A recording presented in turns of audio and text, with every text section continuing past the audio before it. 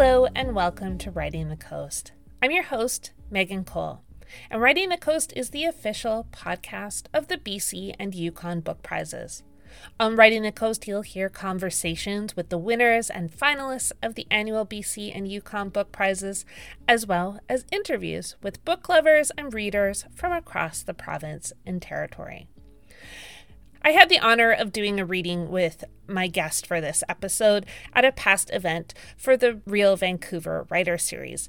But don't worry, I'm not going to get into that. Here's Cedar Bowers to introduce herself.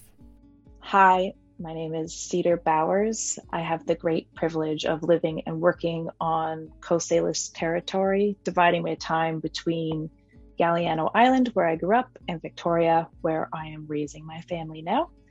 I have written some short fiction, and my debut novel, Astra, came out last year in June 2021. Cedar's book is a finalist for the 2022 Ethel Wilson Fiction Prize. In our conversation, we talked about writing about girlhood, as well as why she was interested in using the multi-character point of view to tell this story. Cedar starts our conversation with a reading from Astra. At the encampment, Clodagh pulls into a patch of sun-dappled shade under a silver birch, smoke wafting from the engine. She turns the van off and loosens her grip on the steering wheel as doubt wraps around her throat. Years back, there'd been much talk at Celestial of constructing a big, fantastical house for the commune workers. They'd start by building a river stone oven in the heart, one that they could use in the winter for central heat and all year round for bread baking. Then they'd build out in a circular pattern, room upon room, towers, nooks, dorms, bunks, all the woodwork original and intricate. In the evenings, when the workers gathered around the fire, Raymond sketched construction plans in the dirt with his boot heel while they sat wrapped, watching, listening, believing, their irises tracking his every move. "Here's where the front door will stand, and there," he said, gesturing enthusiastically, "that's where the pantry will be, and the music room, and the dining hall. I envision the kitchen here, looking off the cliff. You'll all be warm and sheltered. You won't have to worry about rent checks or any of all that bullshit. Your kids won't be raised by the system. This land will do that for you." "Hear, hear," the workers cried in unison. So Clodagh had hoped to find Celestial still thriving. Instead, the encampment hasn't changed and appears nearly abandoned. There's no fireplace, no house, no community of like-minded people waiting to welcome them. Boxes of beer bottles and whiskey jugs are stacked by the dining table, and worn tires and garbage bags are heaped everywhere. Beside the flat black school bus, Raymond's little cabin stands in the shade, bursting with painful memories. And at the edge of the forest sits the yurt that Clodagh and Freedom called home for 2 summers, although now the canvas is shredded and stained with continents of mold. "Is this it, Mama? Is this our new home?" Sativa asks, waking to her mother's quiet swearing. "I don't know," she manages to say, trying her best to sound unfazed. "Let's get out and see." 10 minutes pass before she hears someone coming up the path. Then there's the sound of Raymond whistling, crisp and clear, the same tune as always. "Well, would you look at that," he says, voice booming, once he breaks into the clearing, a young woman half hiding behind him. Raymond is still bearded and very skinny, loose linen pants tied around his hips, plaid shirt left unbuttoned, his torso bare. He pulls the girl into view and puts his hands on her shoulders. "Do you see what I see?" he asks, giving her a little shake. "Is there a woman standing there, or is that my imagination?" "No, she's real," says the girl, who appears to be around 15. Her hair is waist-long, nearly black, and parted clean down the middle as if she'd copied the style from the back of a folk record. She's wearing a paisley skirt that Clodagh recognizes as one she herself used to choose from the communal closet. "You're just what I needed today, just exactly what I needed." Raymond's eyes are twinkling, as intense as ever. He weaves his way through the refuse, his arms open wide. I asked for this, Clodagh. I swear, I woke up this morning and said, something's gotta change. Something's gotta give. Didn't I say that, Astra? He calls back over his shoulder. Yeah, you said that, the girl agrees, trailing after him. Clodagh's muscles tense. His daughter, of course, dark, tall and thin, exactly like him. No trace of her round, hazel-eyed mother in her at all. It's not that Clodagh had forgotten Astra. How could she? But for some reason she'd blocked her out, assumed there was no way she'd still be living here, that at some point some kind soul would have swooped in and taken her off Raymond's hands. Clodagh is unsure if she's pleased or horrified to see her again, all knees and bones and baggage. Once in reach, Raymond pulls Clodagh into an embrace. His stench is multi-layered and thick, wood, loam, sweat salt, and goat milk. The hairs on his chest prickle her cheek, and, never a fan of men hugging her too long, she gently eases him off and takes a step back. Thank you. So if you could only read one book or only watch one TV show for always, which would it be and why? I'm going to go with Olive Kitteridge by Elizabeth Strout. And why that one? I love how it is many different views on one woman. It was one of my main inspirations probably for Astra. I like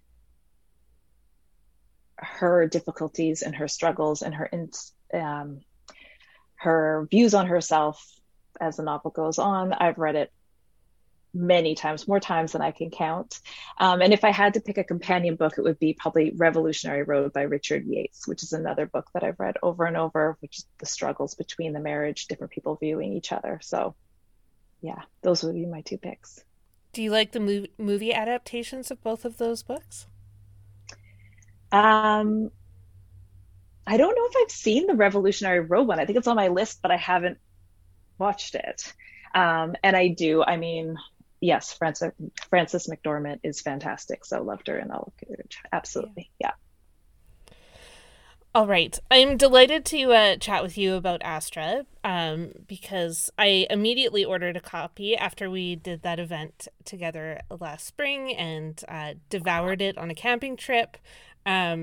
But I'd love to hear a little bit about how this book started and where the idea for this woman, Astra, came from. It started with one short story. It wasn't a novel at first. It took a little bit of time for me to realize that I was writing a novel, but I wrote a story about a man named Raymond who was struggling with the idea of having a child that he didn't want when he wanted to be kind of untethered from responsibility. It wasn't a good short story. He was basically just mulling over how much he didn't want to be a dad sitting on a bridge. Well, he was high on magic mushrooms. It was terrible. And then I wrote another short story that was about a teenage girl who was living on a commune. And at some point while writing that story, I realized that this was the daughter of that man. And I threw both of these versions away and started over with this idea in my head that, well, I guess I always had this thought that there could be a novel written about every single person on this planet if you found the right selection of people to tell their story. So it wouldn't necessarily be in that person's perspective, but if you found a collection of people, you could have a really interesting view on what one person meant to others.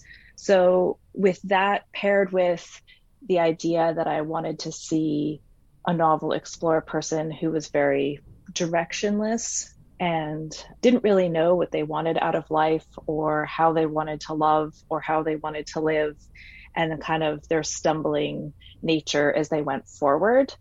And then because I grew up in sort of some slightly alternative culture myself, and at a certain time with a lot of, I don't know, back to the landers and hippies around me, I also like the idea of watching a person have to kind of become an adult and grow after a pretty directionless and unsupervised childhood.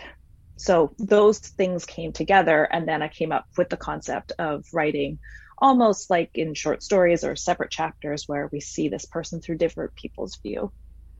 So that's how it came together. I actually wanted to ask you about the commune as a setting because it's interesting because it appears in a lot of books. Like it appeared in Zoe Whittall's latest novel as well. There was kind of this commune or alternative community. And I wondered what you think it is that interests us so much about that. And maybe because of your own experience with this, it was something you connected with in particular. But it seems like we're drawn to the commune as setting for some reason. Well, I think that people are drawn to communes in general because who doesn't love the idea of throwing away all of the difficulty and the grind of ordinary consumerist life and monogamy and having to live in a certain way or how your parents had told you to or how society is telling you to. Like there's something like deeply romantic about that idea. And so many people tried, and like during this movement, and there's something still romantic about that. But now we kind of have the after effects, and we also kind of see the dark side of it. So yeah, Zoe Whittall wrote about it, and then Lauren Groff a long while ago with Arcadia, where it's kind of split to there on the commune and after. And I really like the idea of setting, basically Astra takes place on a commune called Celestial, but it's a pretty bad commune. Like it's kind of failed right from the beginning, which is I think how most of them started, like a group of friends coming together being like, wait a minute, let's just reinvent the wheel and live together forever in harmony. And that's basically the beginning of every horror story, that idea. So yeah, I think it's endlessly interesting, that idea of switching everything out, trying over again, all new, and then seeing what happens when you do. Yeah. I mean, and Celestial as this place, like Astra would not be Astra if her life had started anywhere else. And so I just find like that whole idea of the commune. I think particularly I became very interested in communes when I moved to Powell River because there are a lot of them, or were a lot of them. They're not many anymore. But the Back to the Landers came here, and quite famously there was one. Kurt Vonnegut's son, Mark Vonnegut, started a commune here on Powell Lake, which went horribly wrong. So that's what I actually thought of as I was thinking of Celestial. One of the things that I really connected to in the book was writing about girlhood and womanhood, because I think this book, because you were able to bring all these characters in, you really unpackaged like the many roles that women play in their lives and the expectations that are put on women through those roles. And I wondered if you could talk a little bit about that. Yeah, it was an idea that I wanted to explore through the commune aspect, where I feel like there was a lot of tension between men and women, or the gender roles that took place at that time, where women were carrying a lot of the emotional responsibility of needing to be freer and needing to be kind of more chill and go with the flow. And then somehow by being that way, they ended up carrying a lot more weight of motherhood without maybe financial security or housing security. And the responsibilities of child rearing fell more on them, or the men were free to just take off and come back. And everybody was supposed to just be happy with this environment. And that there was a real tension with that I saw, a lot of buried anger. So I thought that was an interesting thing to explore a little bit. And then I also witnessed in my growing up a lot of girls who were meant to kind of take care of their fathers in a strange way if they were left with them, like feeding them, and who knows where their dads were, and they were constantly keeping track of them in a way that wasn't supposed to happen. But then I think any child does want guidance from somebody, a parent or guardian or somebody they look up to growing up. And that's something everybody really needs to help kind of thrust them forward into adulthood. And so I wanted to explore that question with Astra is what happens to somebody who never had that, and where do they look for that if they're looking for it in friendships or in men, and what do they do when they get told how to be and they don't like how that feels. So I just wanted to play with all those ideas at once. That's not a very cohesive answer or very clear, but yes, I agree. There's many tensions in girlhood and womanhood and roles that are put on people and what it feels like and how you need it and want to fight it off at the same time. Yeah. Well, and maybe we can like unpackage it a bit more and dive deeper. But one of the relationships I was really interested in was between Laura and Astra, because I think oftentimes we don't examine, or I think oftentimes women, our friendships with other women can either be like Babysitters Club or like more like I guess what we see with Laura and Astra. And I think Mm. those intricacies of like what female friendships look like aren't often kind of poked at. And I wondered how you see female friendships and why that was something you wanted to really explore in that chapter. Yeah, that's a great question. I loved writing the Lauren chapter because um, I felt that tension really is often present where one person sees themselves as sort of the one in control, the one who knows best over their friendship, or that they're guiding them. But usually that person also is riddled with their own insecurities and just wants approval and to kind of be able to boss somebody around. And yeah, female friendships, I mean, they're complicated. They're as varied as can possibly be. But that was not a healthy friendship between Lauren and Astra. And Lauren was very blind to her privilege and very resentful of Astra's kind of laissez-faire attitude towards life.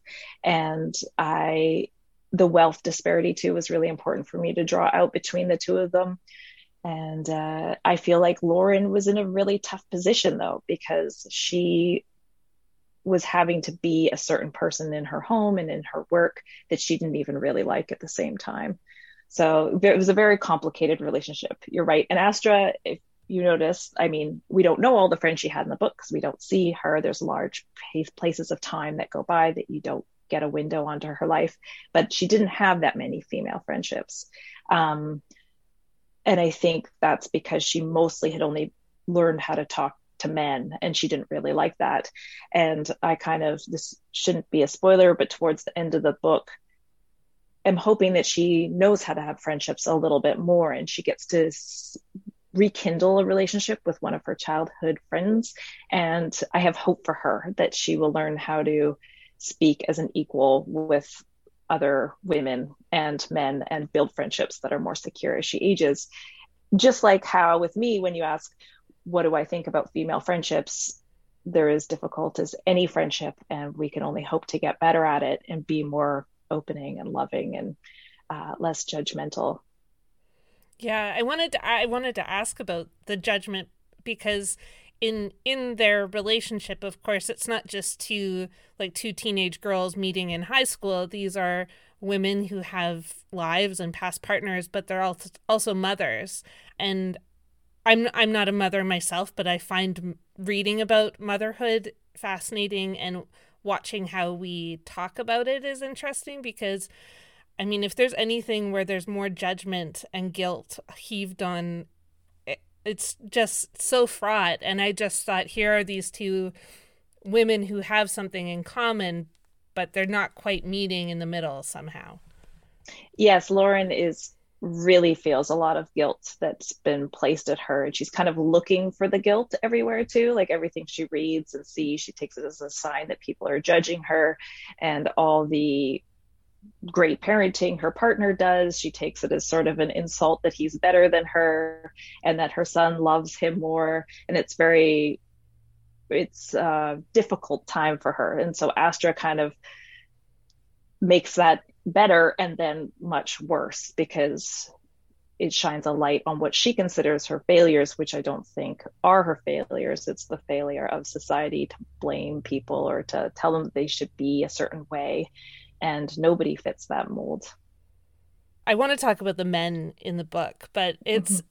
I think like what made me so sad, but what also like resonated so much for me about the men in the book was like everyone had expectations of who Astra should be, but there was also this element of like so many of the men trying to save her, like that Mm-hmm. was their job to kind of swoop in and like take her, but of course that wasn't without like expectation of something being given in return.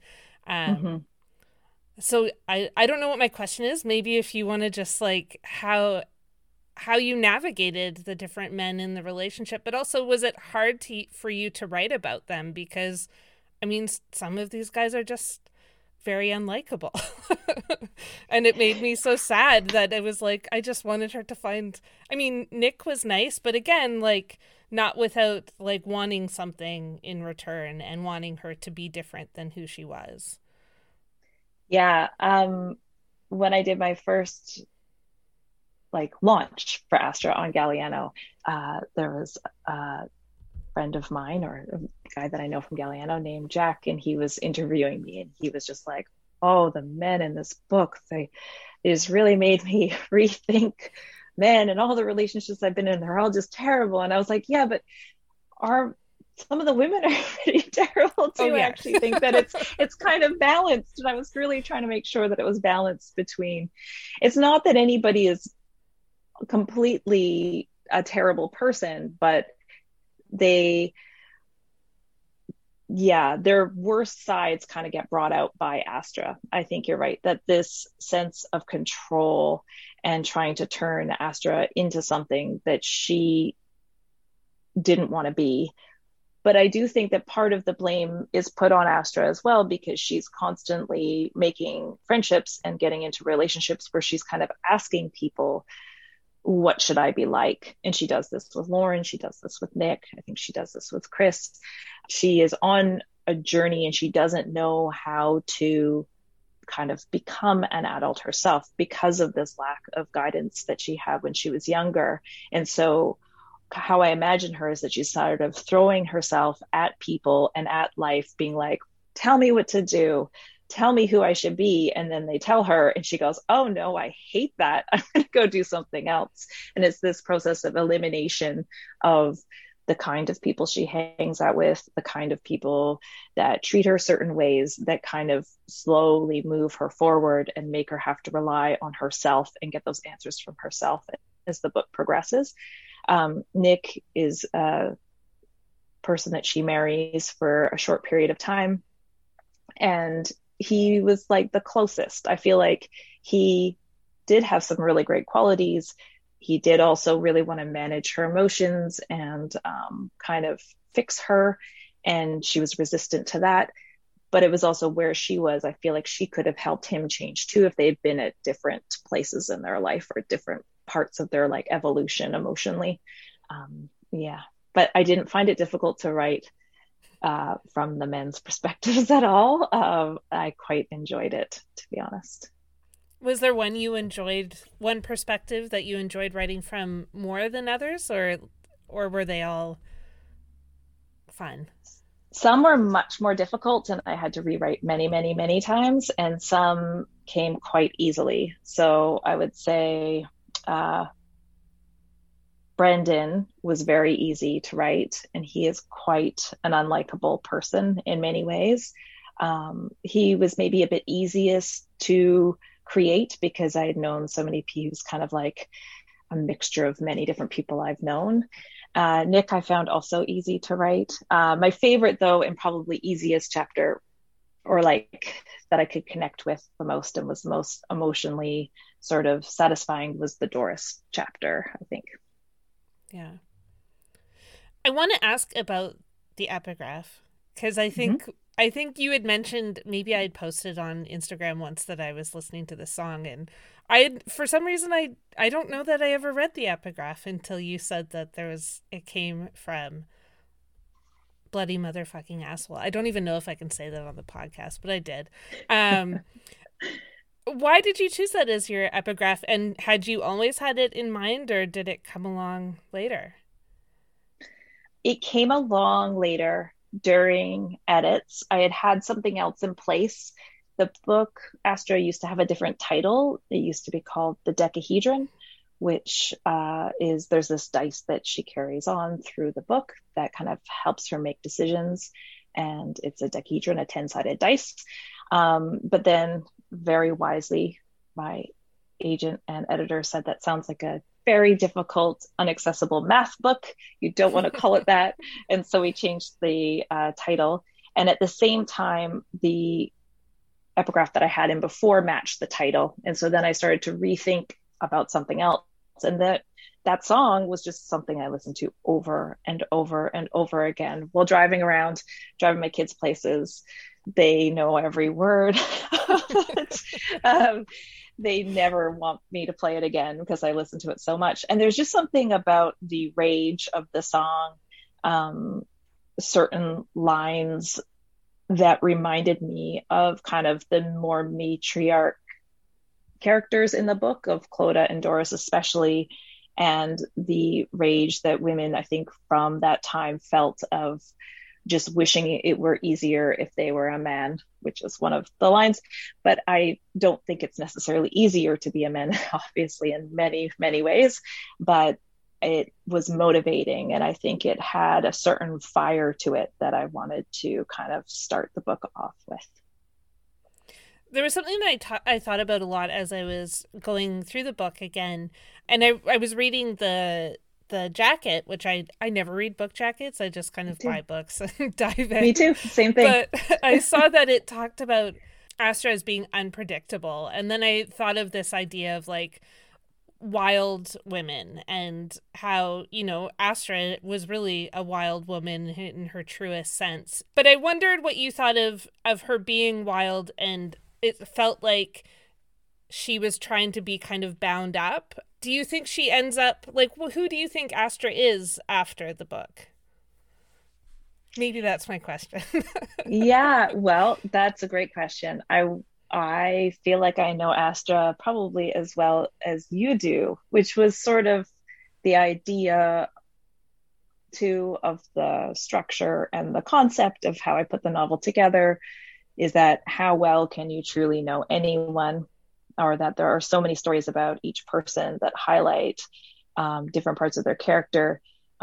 I was really careful that in each chapter of the book, the protagonist who is talking about Astra is both right and wrong about her at the same time. And so that the reader can, through their own experiences, draw their own conclusions. I liked to imagine that if, you live in a small town, I grew up in a small town, there are many people you hear about. You hear different stories about them throughout their lives, things they did in the past. You hear about them from many different people, and maybe you've never gotten to know them well yourself, but they become a character in your head. You draw your own conclusions about if they are good or if they are bad, or if there's somebody you should know or somebody you should stay away from. And I wanted everybody to do that with Astra. And I have had the privilege of talking to many book clubs since writing Astra, and I love it whenever I hear somebody who says, I just didn't like her at all. And that was something I wanted people to be free to feel, to not like her, to think she makes really bad decisions, and to maybe prefer or maybe agree with certain characters in the book that I don't necessarily agree with, that we're all can bring our own experiences to it. So by the end, my only hope for Astra, because she's about, I picture 66-ish when the book ends, is that she has a little bit better understanding that she can guide herself going forward, that she can make her own choices, that she's not responsible for people, and that she is kind of finally free. That was Cedar Bowers, author of Astra.